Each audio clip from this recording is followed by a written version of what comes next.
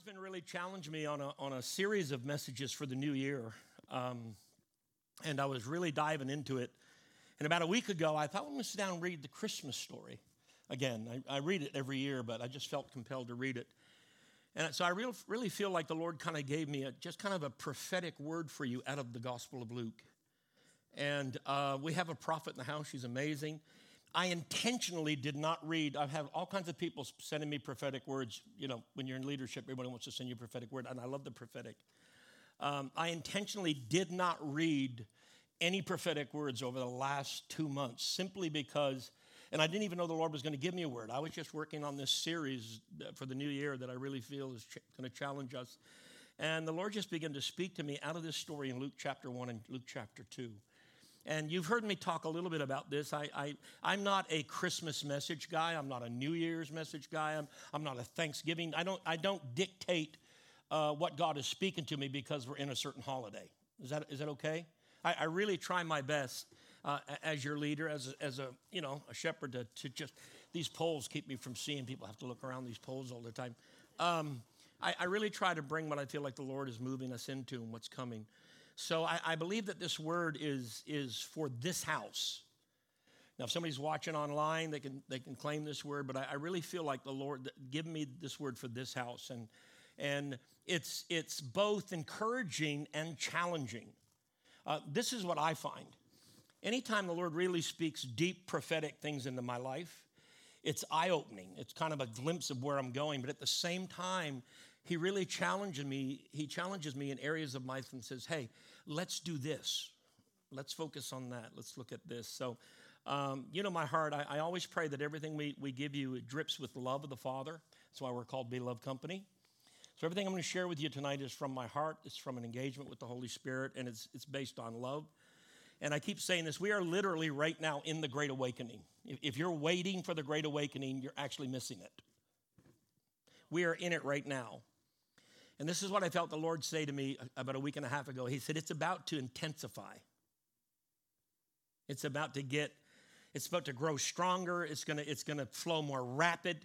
It's going to carry more strength, and it's going to carry a greater image than we've ever had in our identity and our relationship and walk with the Holy Spirit. So I'm kind of going to go through some verses and teach some stuff. You know me, I'm a word guy, and we're going to look at this. But if I kind of I don't know if Braden's got the keynote, if he's going to use that tonight. If not, it's okay. But I did a keynote, so it's okay if you don't get it. You have to look these scriptures up. This is Luke chapter 2.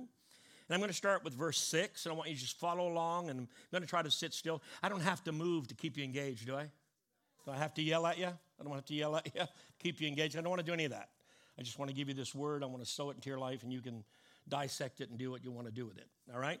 So this is Luke chapter 2, verse 6. It says, and so it was that while they were there the days were accomplished that she should be delivered. And we know that this is a story of Mary. She's pregnant with child. You know, she's made her journey to Nazareth, and she's hanging out there. They got themselves an RV. Kind of would be classified as an RV in that day. They're in a manger or a stall, and this word is given. So those days were accomplished. So she carried that seed that was implanted in her for a period of time. And it wasn't implanted by Joseph. It was actually implanted by God. It was Holy Spirit given seed. And she came to this point of delivery. And let me just stop here and let me start saying that He told me to tell you tonight that He's planted some seed in you that will represent 3 different areas in your life. You ready? Write them down. Number 1 is resemblance. He has planted a new seed of resemblance in you, and you're not going to look the same coming into 2024 that you did in 2023. This word resemblance is a really powerful word. It means likeness and qualities. It's not just you taking on a deeper level of your image and identity in Him, but you're going to start to flow in the qualities of what that image looks like. It means a state. That word state means a condition of being. The Lord has still rocking me on this, in Him we live, we move, have our being. I think it's the greatest revelation in the church. It's one of the most overlooked scriptures that we talk about. because we simplify it, but it's actually one of the most prophetic utterances over you and me. That we have to discover being in him is the source of everything we do, how we live, how we function. It's how we exist. That word exist in the original language means how you continue to be. Your connection is this continual progress of growth. It's not that you're being that you're going to be lost. It's a being that you're called to this continual stage of growth. And that stage, in order for the church to become what the church needs to be to the world, how many of y'all know we have to look like him more and more and more and more and more? That's the transitional process for you and I is to become like Christ, have the mind of Christ. 1 John 4:17 says, as he is in the world, so are we. That's the demand on who we are. That's what God is fixing to call out on a different level than we've ever experienced it before. This resembling of who he is. So the first thing he told me, he says, resemblance is where you're headed. The second thing he said was possession. There is a seed in you that God has planted that you've not possessed yet. It's there. Let me just say this. Some of you have sat under the word in this house and didn't even realize that there was a seed that was being planted in you by the Holy Spirit that you don't even know that you have, but it's sitting in you dormant. That truth is there. You'll catch truths from how many of y'all know you don't catch every truth sometime from a message, but you hear it? The voice is very powerful. The Bible tells us in Proverbs 18 that I carry life and death in my tongue. You carry life and death in your tongue. So anytime we're speaking revelation truth under the Holy Spirit, what happens is we're actually throwing seed. If you've ever read the parable of the seed and the thrower and the sower, I mean, it's about that. It's about truth. It's about the revelation in the moment that we're getting of Spirit-empowered Scripture. And so, and I encourage you this year, do not take what God is speaking to you lightly. Because it is seed. Now, possession here literally means, in the Hebrew, it means ownership. You are coming into a place of ownership. This is a deeper state of relation. It is the fact of you being that person. It's not up for grabs. It means you're moving into this place of legal and rightful permission. Let me say it again. Possession is you're moving into this place of legal and rightful position. Now, why would God say that? It's hard for me to sit still. Why would God say that? The reason God says that is because sometimes we convince ourselves that we don't have legal and rightful position in our identity in Christ to claim the word and take the promise and grab the seed and crack the seed and allow that thing to bring forth what it intends to bring forth. So God is declaring over you tonight that you have the right as an heir and a co-heir to every seed that's ever been planted in your life. And I believe in seasons and times, but I do believe this. I believe sometimes we can take a truth and it can become a negative in our life where we focus on it from one perspective and we miss the value of it. And sometimes we get seeds planted in us and we get so trapped in the concept of seasons that we actually miss the moment of now when God says, I want to crack that seed today. I want what's in that seed to come forth. I want it to sprout through the ground. And sometimes we do that simply because of life, of trials, of busyness, of mentalities, of attack, or whatever's going on in our life. It's not God withholding seed and the seed's performance from you.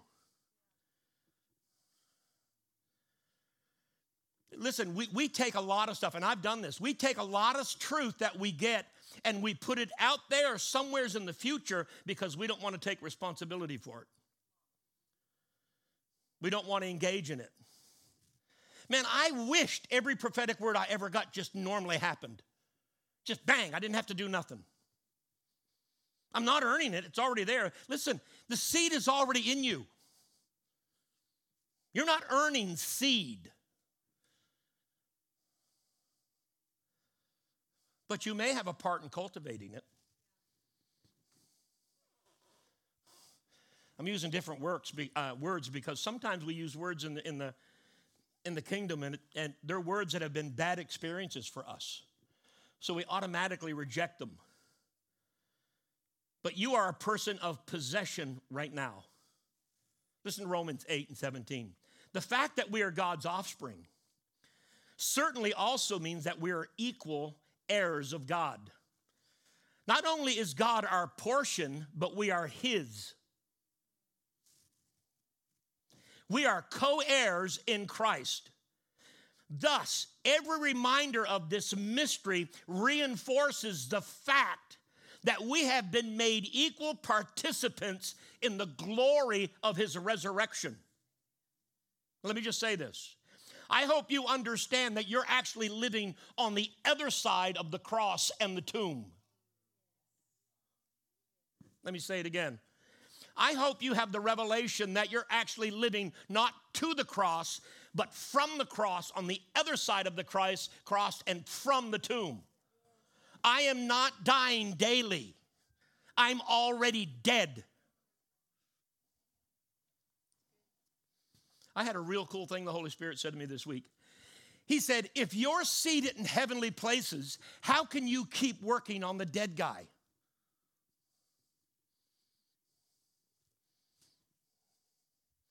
So you're dead, and the only person sometimes who may not know it may be you.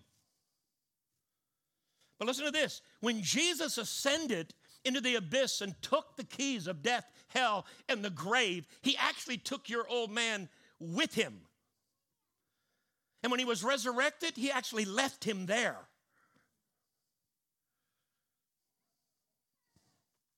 That's way better news than your looks.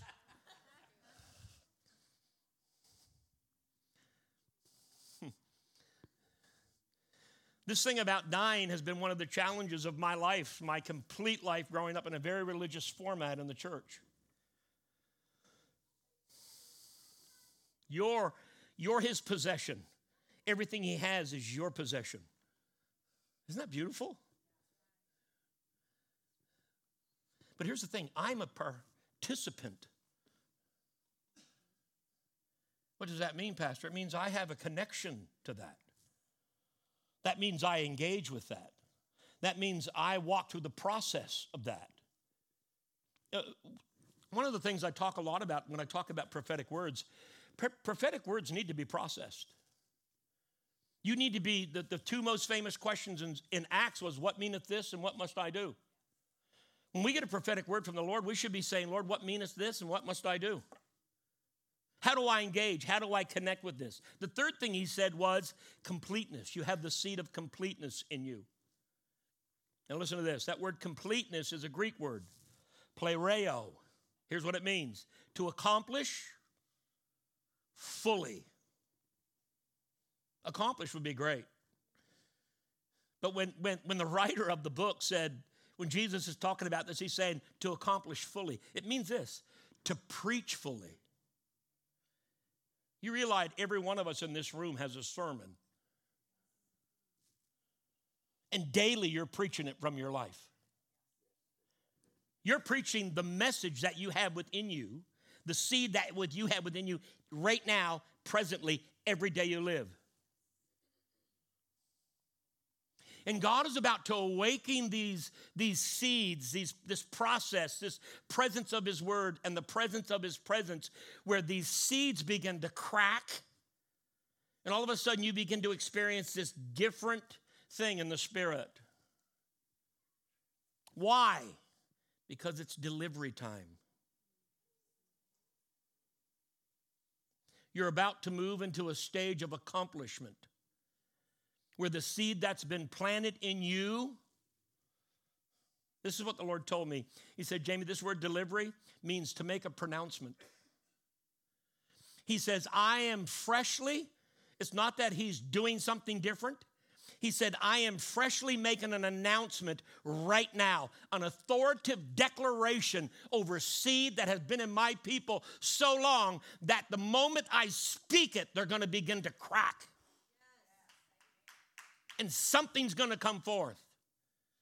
the things that you've been prophesied over, the things that God has spoken to you. We're in that season right now. We're in that moment right now. And I hate to use the word season because I don't want you to think it's out there. And you know, listen, let me say this. I don't ever claim to be a prophet. I have preached prophetic message, but I don't claim to be a prophet. But I'm going to give you a time frame here. And I am freaked out about doing it.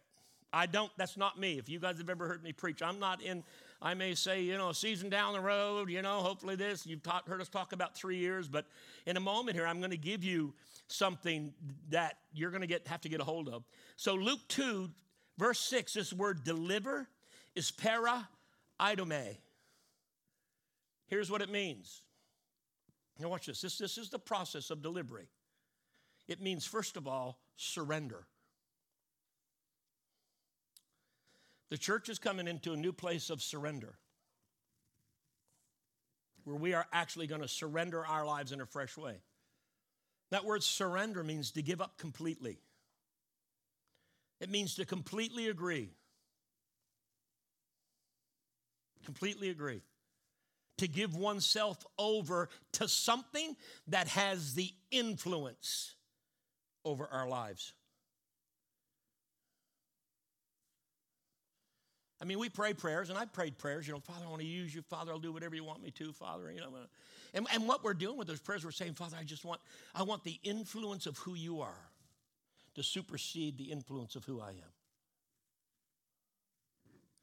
God's not trying to get rid of you. He loves who you are. He wants to use your personality. If you're a fun person, he wants to use that. If you're a giver, he wants to use that. If you're negative, he wants to destroy that. Just thought I'd throw that in. Right? That's what deliver means. It means to yield. To yield. And I feel like I've been serving the Lord. I've been in ministry for 30 years, been pastoring in a denomination for almost 30 years. Now I'm not. And so I've always, the concept of yielding I felt was very easy for me. But I find in the realm of the Spirit, sometimes it's really hard just to yield. Right? Whether it's giving, whether it's a call to a ministry or a gift or a serving or whatever it is, sometimes it's just hard. The next thing he says, it means to entrust. To entrust. And the Lord told me to tell you this. He trusts you.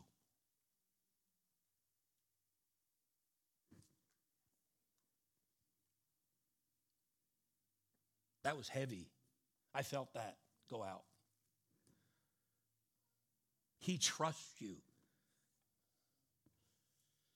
To entrust means, listen to this. To entrust means is to trust in you what he's planted. Wow. You call yourself a kingdom person, he trusts you with that. You call yourself faithful, he trusts you in that.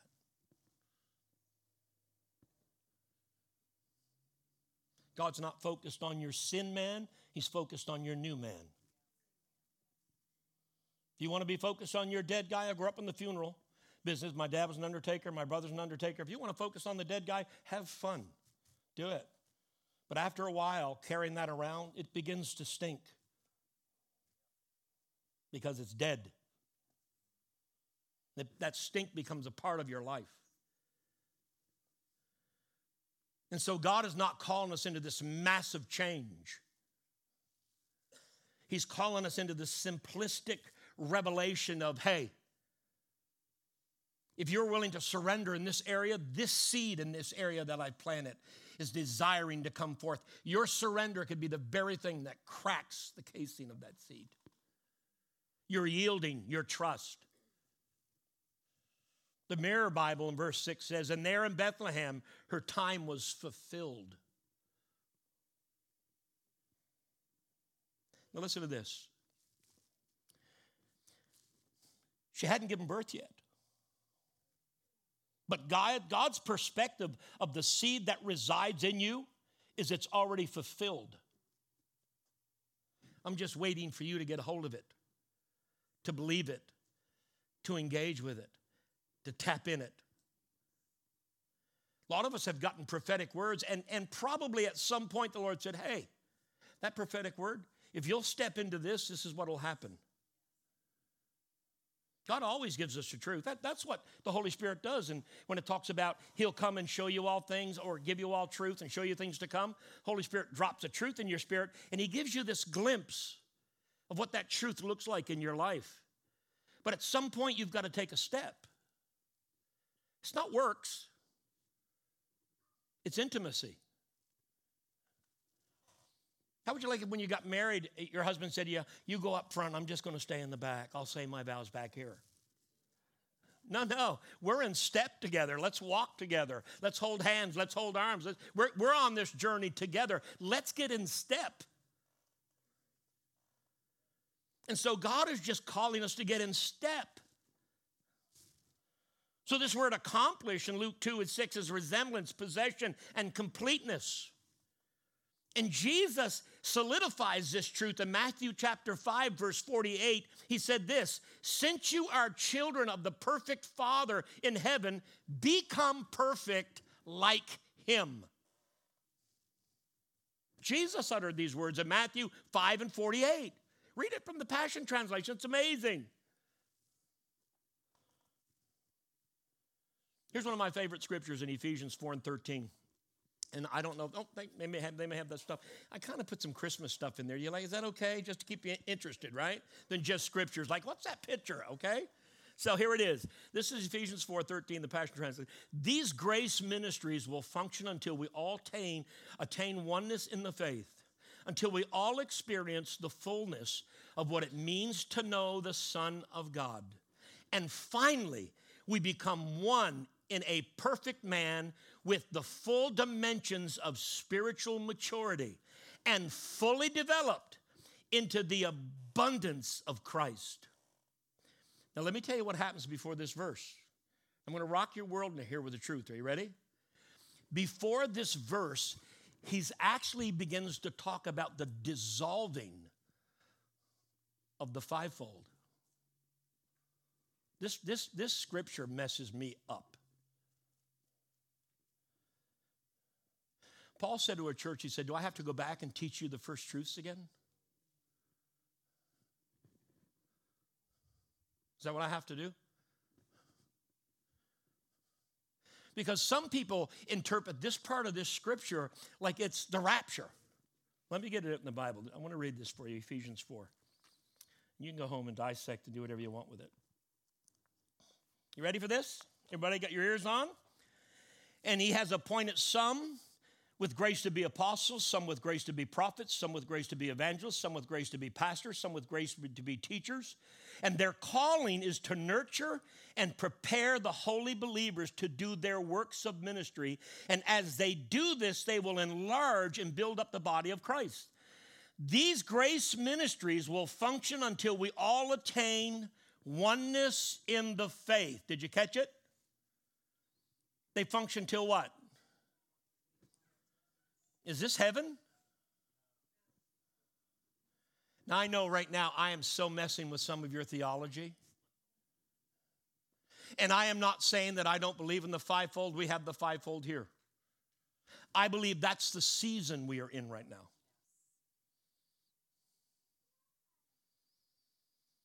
So let me ask you a question.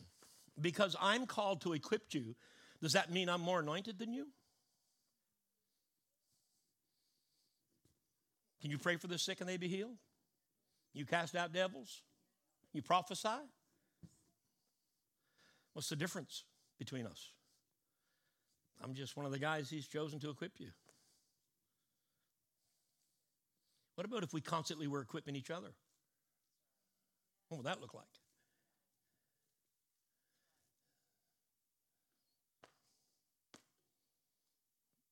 How many of us have been raised that it's all about the apostolic head? I believe in the apostolic. But what if it's just about you and God?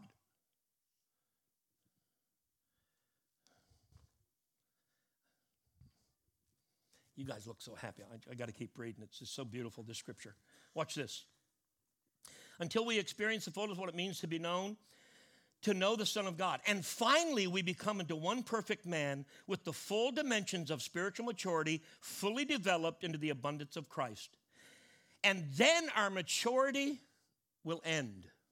This is not a heaven verse. This is actually talking about stepping into the fullness of our identity where the church actually begins to look like the bride. You hear Noah talk about it all the time. Listen, I believe in the second coming of Christ, but when we have escapism theology, where we're just praying, the world sucks, get me out of here, we are totally missing the purpose of who we are. We are the bride.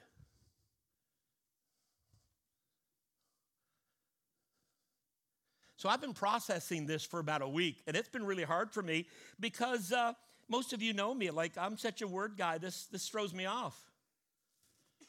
Now watch this in verse 15. But instead we will remain strong and always sincere in our love as we express truth.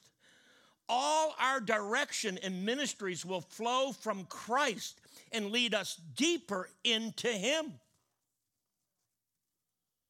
Now, listen, he's just told us the fivefold's not even here anymore. It's served its purpose.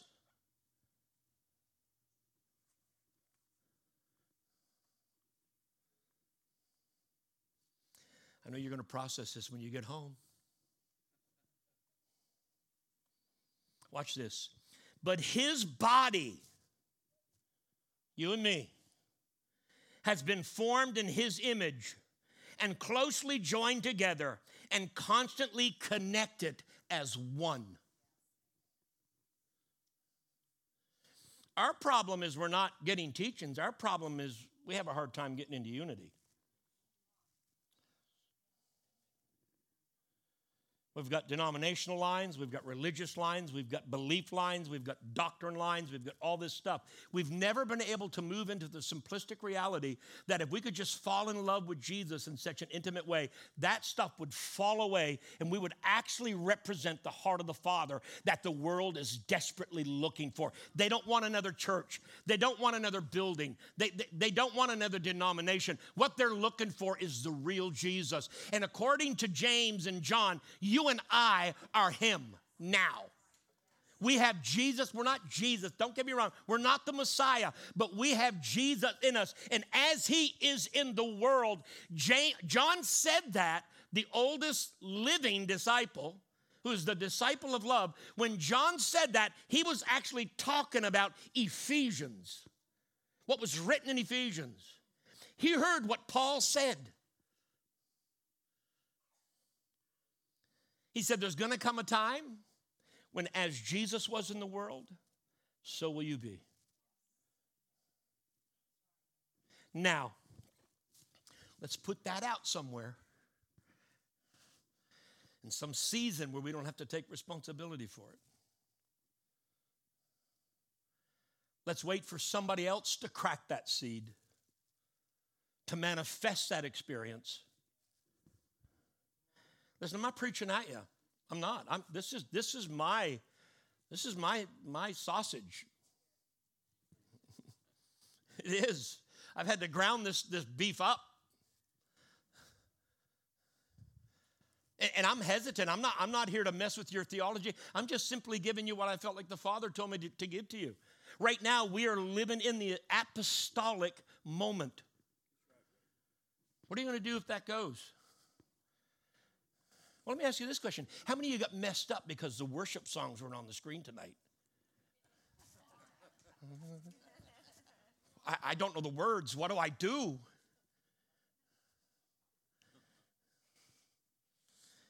I couldn't engage because I couldn't see the words. Is that what worship is?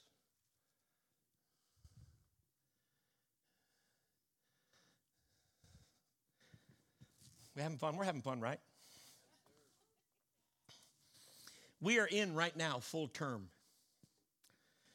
We are moving into a birthing of maturity that we've never discovered before. And you don't know the arguments I've had with the Holy Spirit about me giving you this word. Because sometimes this is better received by some prophet you bring in.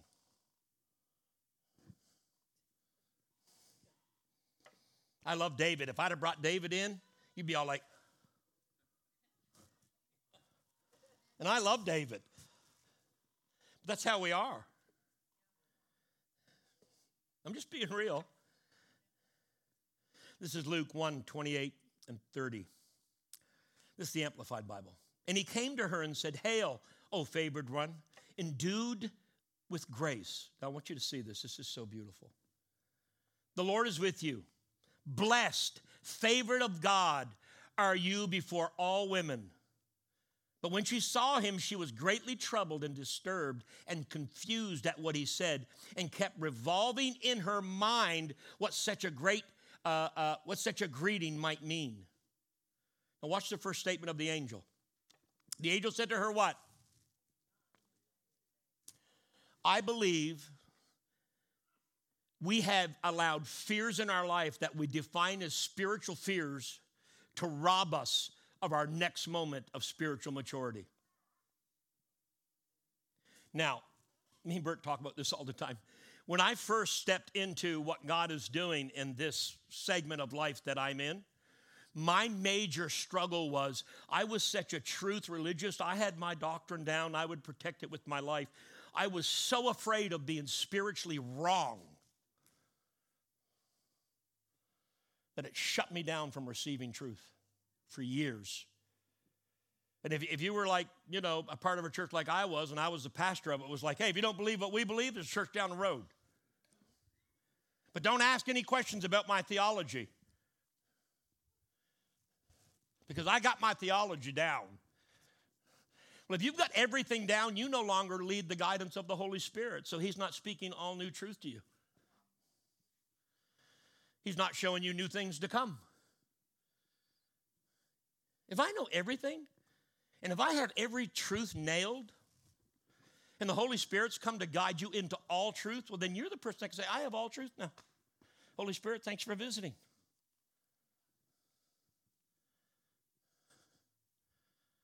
And that's what's hard about this. What's hard about it is when you start engaging and you start walking through this different stuff. And what happens is sometimes we yield to fear and we put a spiritual implication on it. We say stuff like, well, I'm just being cautious. My favorite line was, well, I don't want to be wrong spiritually. Lord, I could preach that, but how are people going to receive that? Are you following me? Right? I mean, if you're walking through Walmart and you've seen a guy pushing a cart around, kind of shady looking, talking to himself, and the Lord said, he has a demon, go deliver him. What are you going to do? Well, Lord, he doesn't know me. I'm not comfortable with this. What are the other people thinking?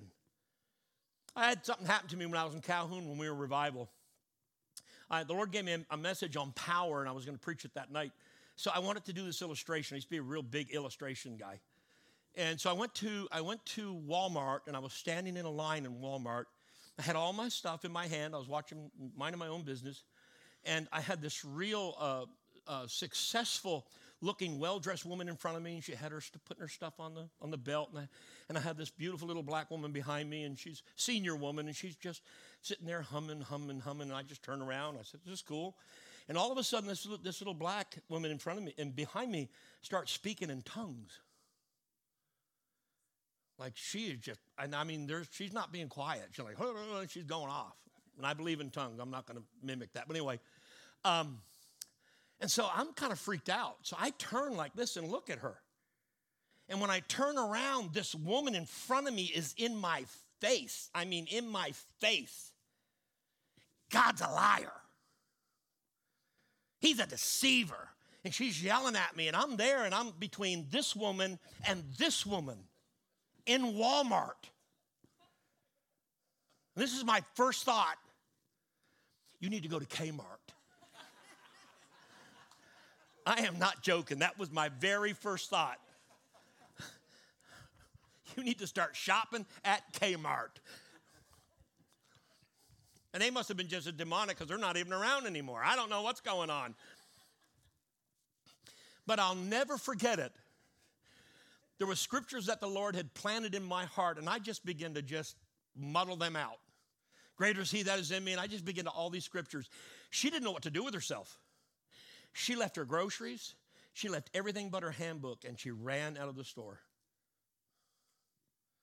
And I turned to that little black lady behind me, and I went, "You're awesome."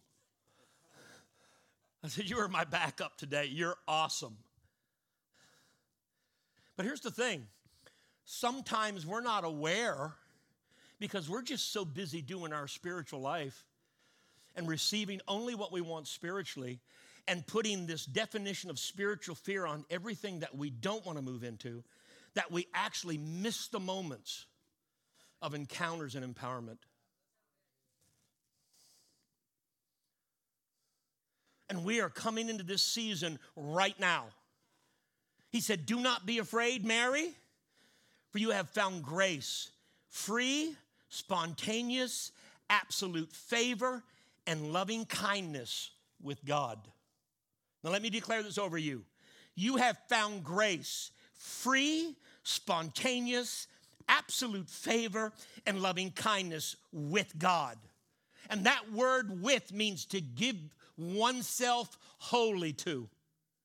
God's saying, "I've given myself wholly to you. Will you give yourself wholly to me?" That's what intimacy looks like. This word "with" means with motion and action. Motion and action.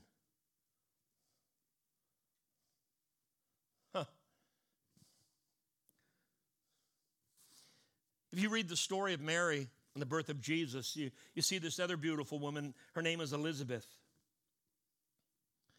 And she becomes pregnant with John the Baptist. And her name actually means God is my oath. He is my oath.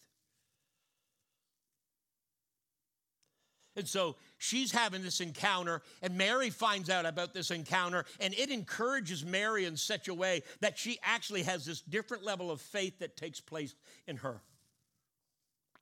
And Luke chapter 1, verse 37 and 38, I believe became a reality for her in that moment. The angel says, for with God, nothing is ever impossible. No word from God shall be without power or impossible of fulfillment.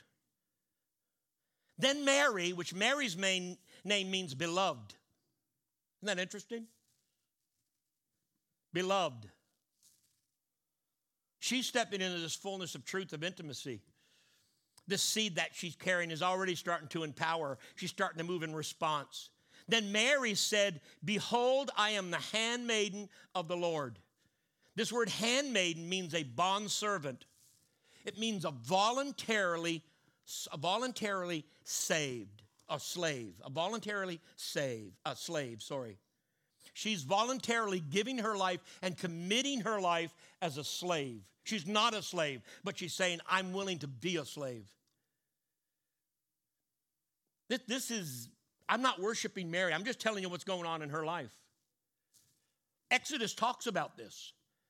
It talks about the servant that is so enamored with their master and loves the master that he actually takes him to the doorpost of the house and takes an awl and pierces his ear to the side of the doors of that whole framework. And I love this story in Exodus chapter 12. This word ear means ozen. It's serious devotion. It means to give audience to. And Mary's having this same encounter when she says, handmaiden, I'm giving audience to you. I'm going to listen to you. I'm going to follow you. I'm going to go where you tell me to go. I'm going to do what you tell me to do. I'm going to engage in this. This is a level of devotion that God is just calling us into, not because it's not a bad thing. It's the intimate heart of God saying, I want to be so much more intimate with you than you think I do. Than we are right now. I'm feeling this call on my own life. And the handmaiden of the Lord made this statement. Let it be done to me according to what you have said. And the angel left.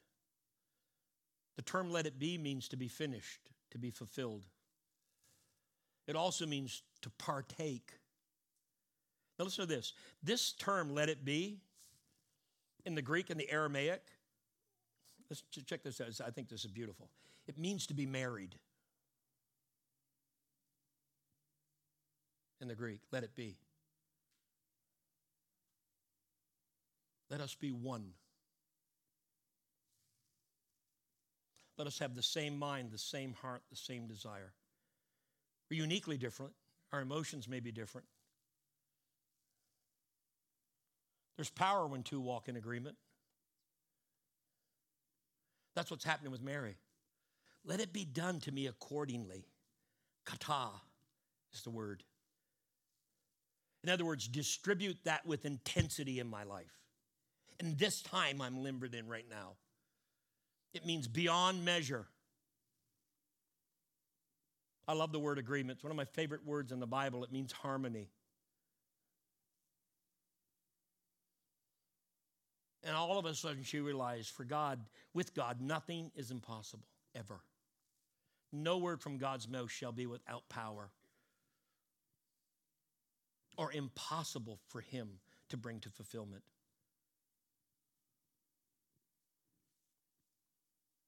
This is who we are. He's making a fresh pronouncement, a declaration over us that is so profound. When I talk about awakening, I'm talking about you hearing the voice of God like you've never heard before. And sometimes that takes a position of rest.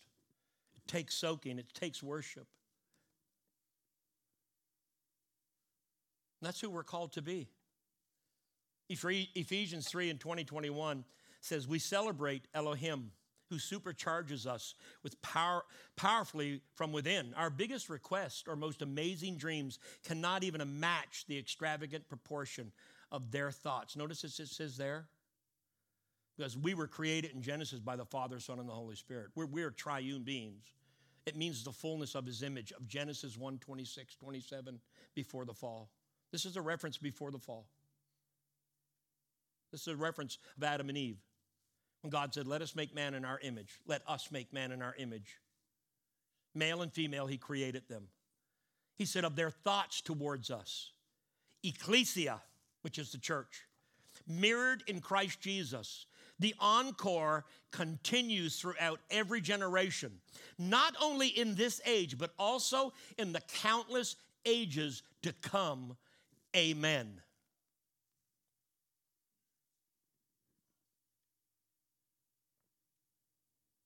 My personal belief, you want to hear my personal belief? I don't believe God's with me till the end, because I don't believe there is an end.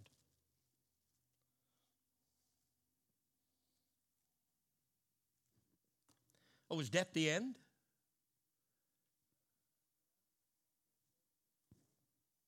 Is it? Is heaven the end? Can you define eternity?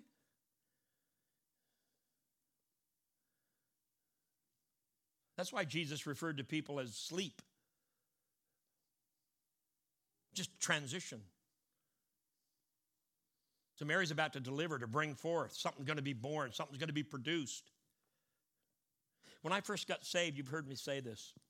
When I first got saved, I was a coke addict. And my first Christmas, I'll never forget my first Christmas. I got saved in September. That was my first Christmas. I cried. I know I must have looked depressing, but they weren't tears of depression. I cried from September all the way through January, especially in December. And I had this revelation.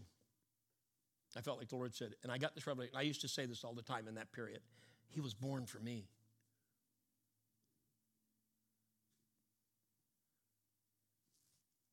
He was actually born for me. So I was sitting, the Lord reminded me of this term, and I shared this with Noah the other day. And the Holy Spirit said, you know what that meant, right? He said, write this down. He said, I was born for you so you could become what you were born for. Let me say it again. He was born for you so you could become what you were born for. And we are coming into this stage right now of seed just exploding. Now listen to this verse, 1 Corinthians 6:14. I'm just giving you lots of scripture because sometimes we need that. Now the God who raised up our Lord from the grave will awaken and raise us up through his mighty power. So what does that mean? Is that just born again, or is that everything that was conquered during his resurrected and death? So if he's raised up with all of that, when we become new believers and we die and our new birth comes, are we not raised up with all of that on the other side of resurrection, the other side of the cross? Makes sense to me. Just makes sense. That's the way it works. It will be a season of abundance of grace. That's what he pronounced over Mary. Grace abounding. You know, we talk about the scripture in Romans 5:20 where sin did abound, grace did much more abound. I don't think we really have a revelation of that. When grace truly abounds, there's something that happens in our mind that we see grace in such a way that it actually alters how we do life. It alters how we think. It alters how we see ourselves. It alters how we see others. It alters how we see the world we live in. And right now, the church seems to be focused on all of the problems. And I'm in there. I don't watch the news a lot. I watch it one day a week, because if you watch it one day a week, that's all you can handle. We have become so problem focused that we're missing the revelation that we are actually problem solvers. That's our identity.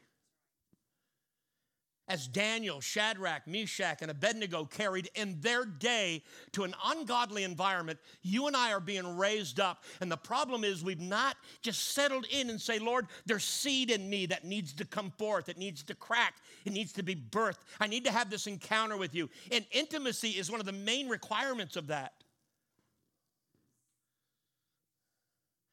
I do not, and this is not a negative, I do not want to do 2024 in the same journey I've done 2023.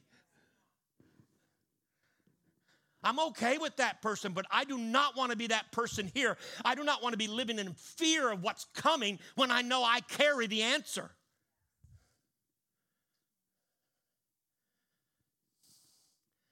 And so God is moving us into this phase of a revelation of abundance of grace, the greatest measure ever. That's what abundance means. It means to prevail in excess. And it changes who we are. And it gives us, this word actually means gives us an advantage.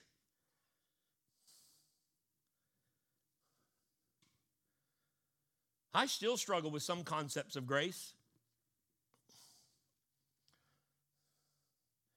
Listen to this. This is really interesting. This word abundance in the Greek is perisso. It means advantage. But here's the definition of it.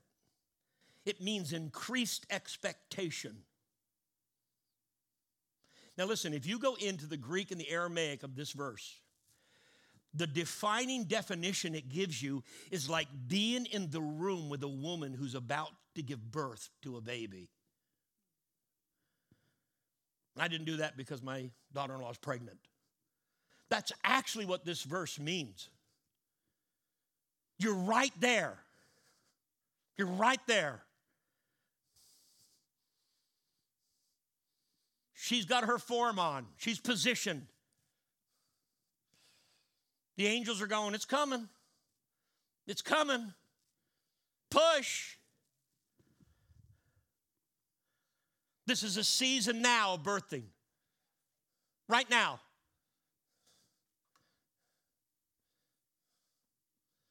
I mean, the whole kingdom is about seed and harvest. Yeah, but Pastor, can't we just love Jesus and just sit back and let him do it? Let me give you a revelation about Genesis. That's so beautiful. Before the fall, did you hear me? Before the fall, God planted a garden. The Bible says in the New Testament, in the epistles, that it is God who gives seed to the sower. You've already got the seed. Every promise over your life, every prophetic utterance over your life right now is already seed. You've already got it. So God planted a garden, and he put Adam and Eve in the garden to what? Watch it grow? To keep it, to tend it, to guard it before the fall. But was Adam like, I don't want a garden. You're God. Just make it grow. I can hear God saying, yeah, but that's not how covenant works. If you've only got one person in a marriage pulling for the growth of the marriage, you're going to be in a real unhealthy relationship. It's going to be hard. It's going to be hard. And it's not works when it's intimacy. You're not working towards a place, you're working from a place. You're not guarding to a place, you're guarding from a place. You're keeping from a place. You're pressing in from a place. If I have to force myself to be in intimacy with my wife, that's called an unhealthy covenant. But when I desire to do the things I do that covenant requires and what marriage looks like and what relationship looks like, that means I'm actually moving into a place in my heart where the genuineness of who I am is going to begin to develop properly. I see my place as a husband. I see my place as a man. I see my place as a father, but I see it in light of his truth. It's the same for a woman. I'm trying to end it.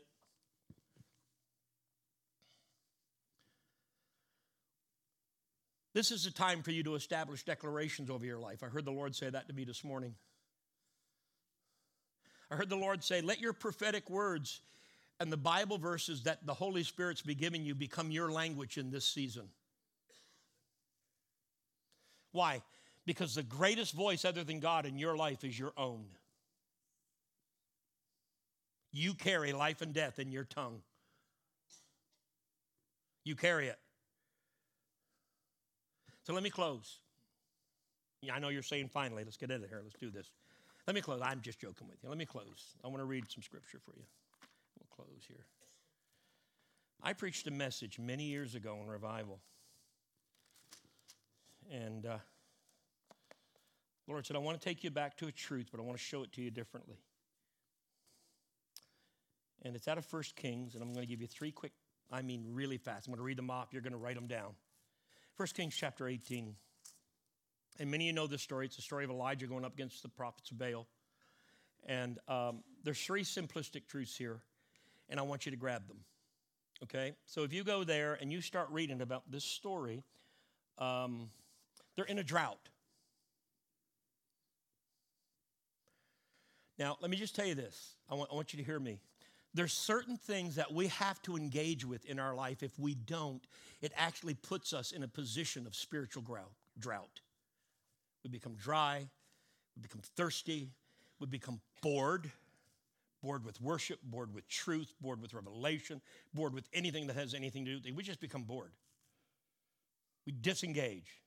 We disconnect. Right? Okay. So watch this. He says this. I start at verse 30. Then Elijah said to all the people, come near to me. And all the people came near. And watch this statement. And he prepared the altars of the Lord that had been broken down. This is what the Lord said. It's time to rebuild personal altars.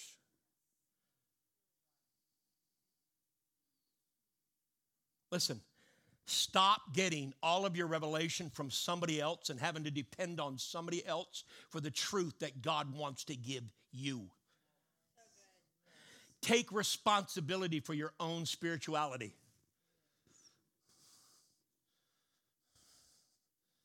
I think the whole Bible is prophetic. But for me to have to live my entire life on just prophetic words is kind of engaging from the power of the intimacy that I have with the Father.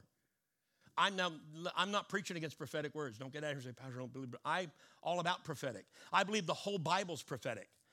So let's look at that statement. So I don't need to give Bert a word. Bert can just read a word and it can prophetically jump off the page at him and say, oh, this word is for me. Lord, define that. Now, I love the moments when Bert or somebody or Josh or Noah, somebody or Brian comes and says, hey, I got a word for you. Or Crystal, I got a word for you. Ah, awesome. Been a busy week. I would love to hear a word right now. I'm okay with all that. I'm just talking about our dependence. Where we have allowed our own altars, our place of intimacy, our place of prayer, our place of self-sacrifice, our place of who we're called to be in intimate relationship with Father, to be fallen and broken. And the only time we visit them is if we have a problem. So watch this. Elijah's just kindly saying, hey, I got to deal with this. 3 years of drought. They're living in an environment that's very unhealthy. Self-worship. All kinds of weird stuff going on. It's almost like this day we're living in, but 12 stones. He took 12 stones. 12 is the number of full government in the Bible. God was about to bring full structure back to his people. Restoration of personal altars. Time spent with the Father. You see, the first challenge that we face through breakthrough in our lives mostly is the personal engagement that we have with our lover.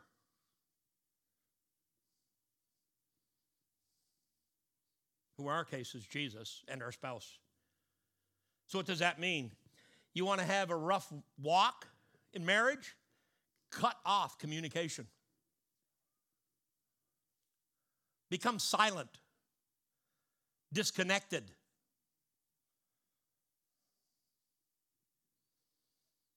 Doesn't mean you're getting a divorce. You're still married. You're still in covenant. It just makes it really hard. Right? So the second thing he said to me, listen to this, write this down. You ready? Reactivate the power of your voice. Now, let's be honest. I don't know if you've noticed, but I've noticed that us as a church have become very silent when it comes to certain issues that are happening in our world. We are terrified that we are going to offend somebody. Is it just me or does anybody else notice that?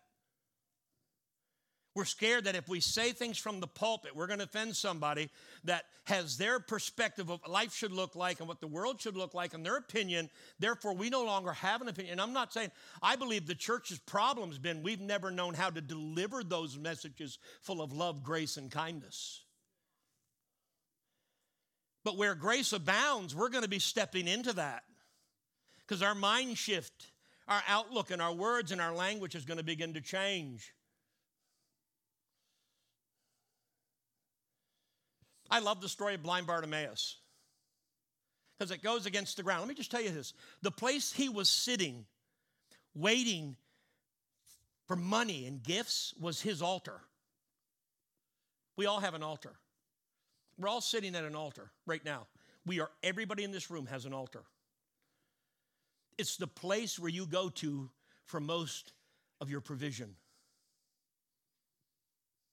He's sitting at his altar. And he's begging alms for the poor, alms for the blind. Then somebody says, hey, Jesus of Nazareth's coming. He instantly knows who he is. He starts yelling out, Son of David. That statement meant that he recognized Jesus as the Messiah. Now watch this. Have mercy on me. And the church is going, shh. Let's not be too weird. Calm down. He's coming through. We don't want to offend him. We don't want him to turn off and go down this street. We don't worship like that. No, we don't raise our voice. We don't sing those kind of songs. And we only do an hour.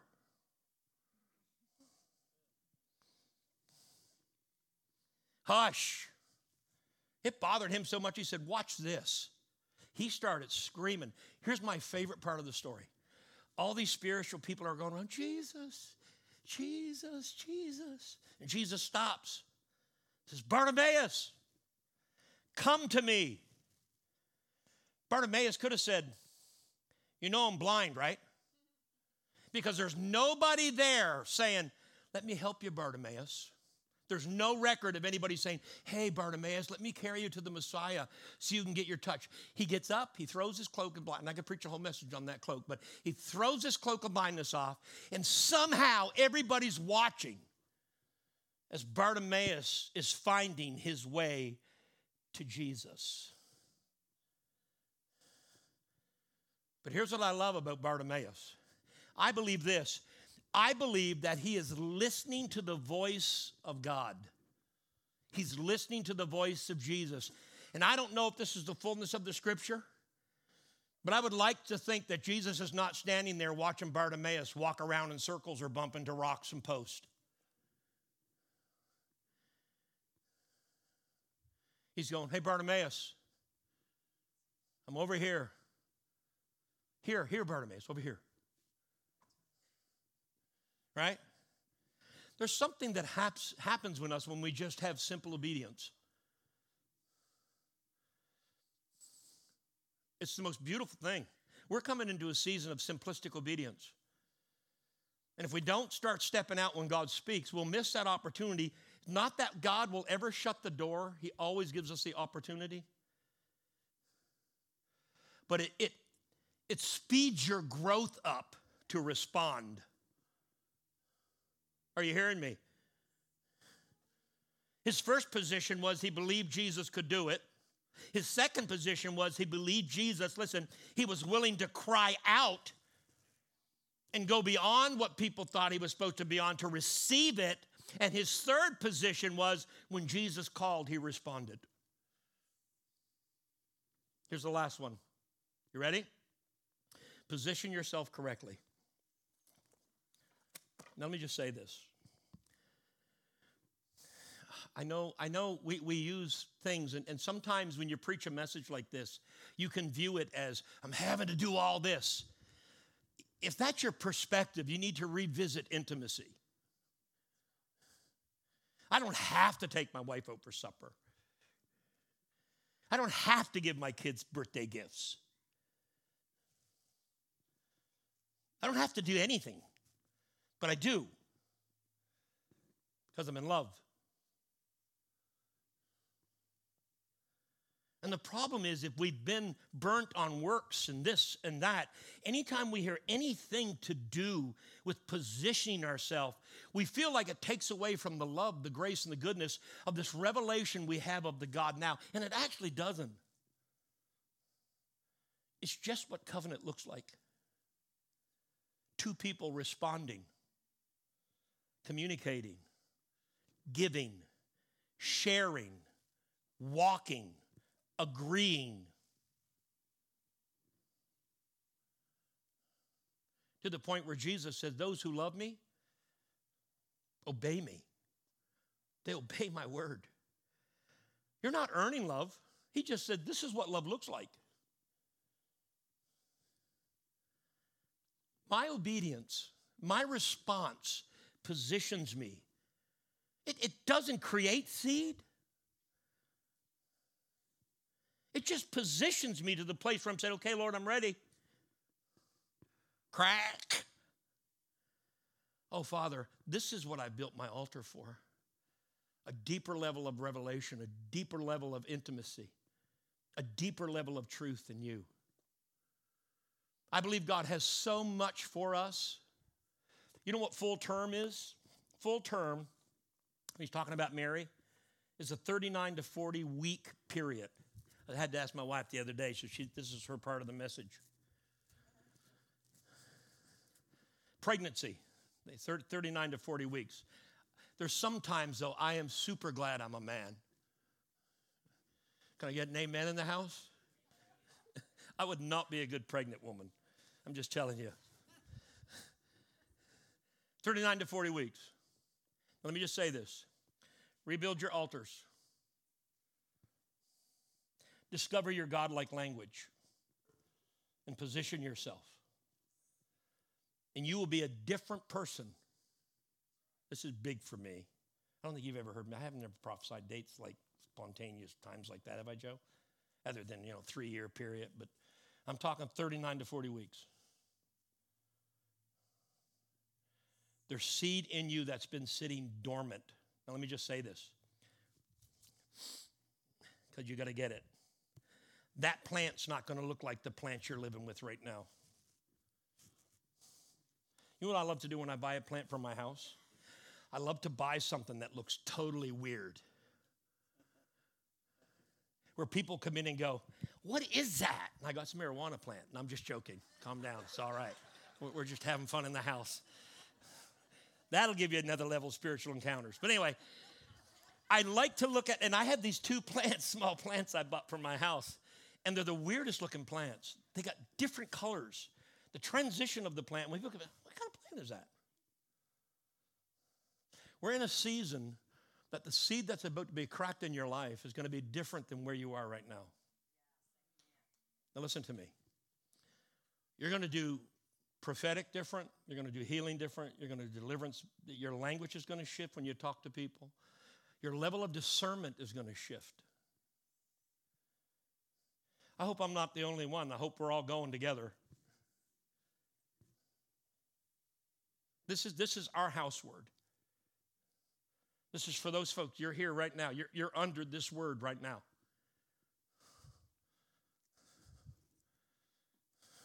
One apple on your tree is about to come to an end. Right? It's not about the apple. You can count how many apples are on a tree, but you can't count how many apples there are on a seed.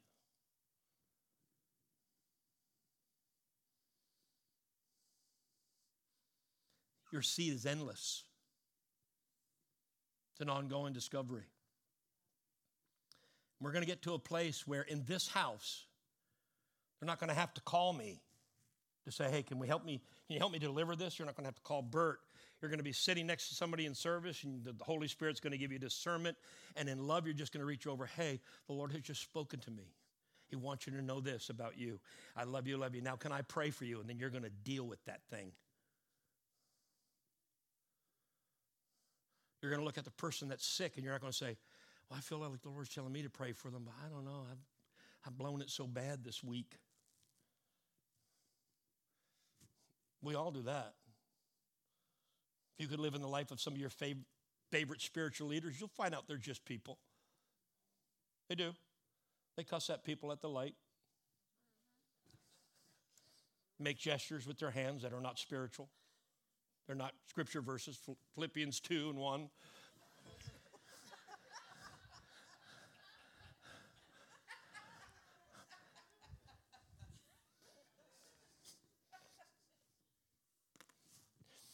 Listen, I don't know what you're feeling right now. When I sat down and the Lord began to give, and I've only given you a portion of it. When the Lord began to give this to me, I got so excited for us.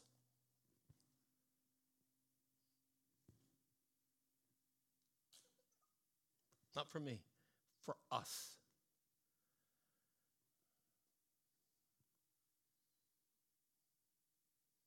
I'm tired of depending on other spiritual giant slayers to do what I am anointed to do.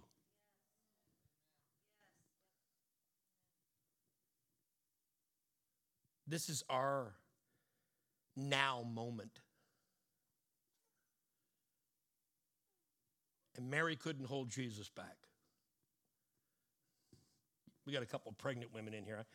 Take the challenge when you're about to deliver. See if you can hold the baby back a couple hours. Watch how much misery that will cause you. The spiritual drought in the life of many people in this season is going to come to an end. Families are going to be restored. Marriages are going to be restored. They're going to have so much stuff happening in this moment. It's going to leave you in a place of faith that's so supercharged that actually you will believe that nothing is impossible with He who resides within you. Go ahead and stand. I told Noah this was going to be short, and I lied. I'm so sorry.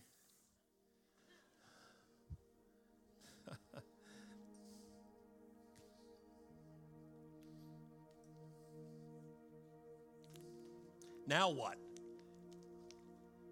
That's the question.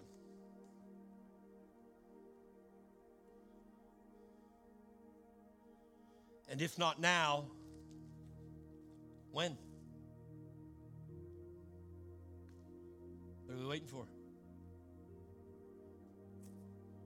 What are we waiting to happen in our lives for us to be who we're called to be? What is it going to take us to get a hold of our identity? Let me just say this. You're not becoming somebody. You're already that. You're just in the position to discover it. It's a big difference. It's a big difference for me to say, I'm working to be that person. I'm not working to be that person. I'm just engaging with the person who says, this is who you are. Rebuild your altars. Use your God language. Position yourself correctly. You know, when I was growing up, Shadrach, Meshach, and Abednego, my Sunday school teacher taught us this way. She would remember it. We would remember it as kids. She said, it's my shack, your shack, and a bungalow. But I'll never forget the story of how they were supposed to bow and worship. You remember the story? So when the musicians start to play, a lot of people don't realize this. In the original Hebrew, it meant to sing a song. When that music played, people bowed and they began to sing and worship, just like we do, because the voice was creative. And here's the thing. I don't know what 2024 is going to look like. It doesn't scare me. I think it's going to be the greatest year the church has seen so far in its history. But we are going to have to determine the song we sing.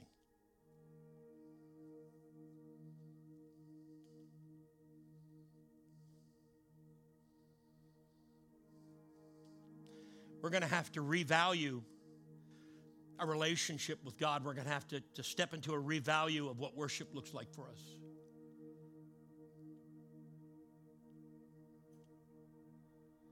And one of the things the Lord's dealt with me personally, and I'm just going to share this, is very quick. He says, there's 3 things I want you to work on. Misplaced worship. Ready? Misplaced mindset and a misplaced identity. Now, this is the verse for that. You go home and study it. In him, we live, we move, we have our being. Let me just say this. You take any one of those elements out of their position.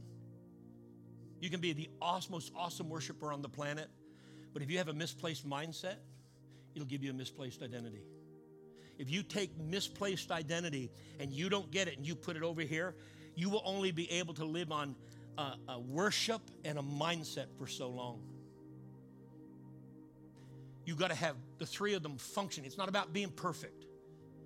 It's about working and growing in connection with the Holy Spirit to develop, renew the mind is an ongoing thing for us. It's a development that God said has to happen. It's not an option.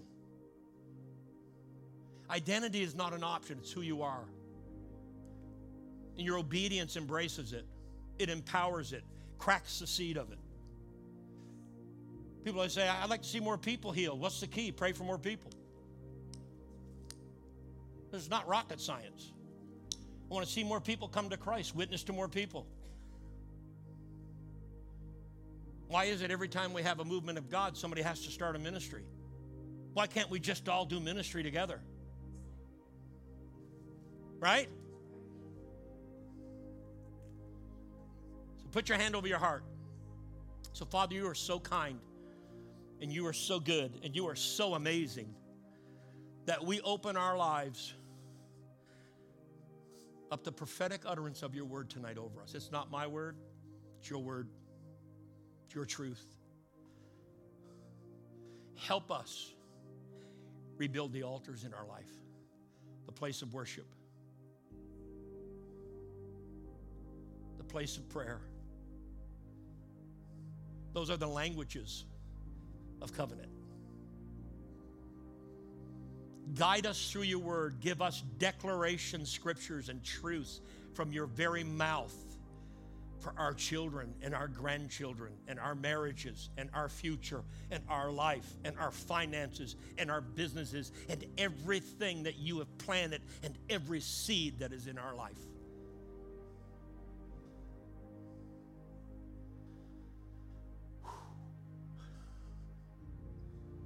Move us into a place of identity. Help us to position ourselves. Be obedient to the smallest of your voice. And I hear the Lord saying, this is going to be a season of the whisper.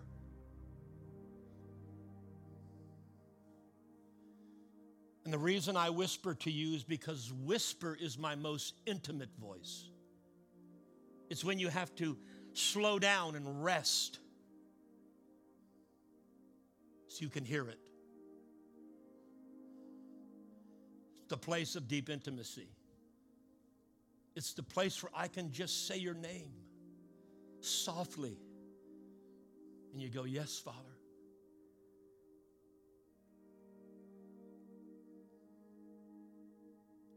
We love you tonight. I know everybody in this house loves you tonight. We thank you for your presence. We receive this word.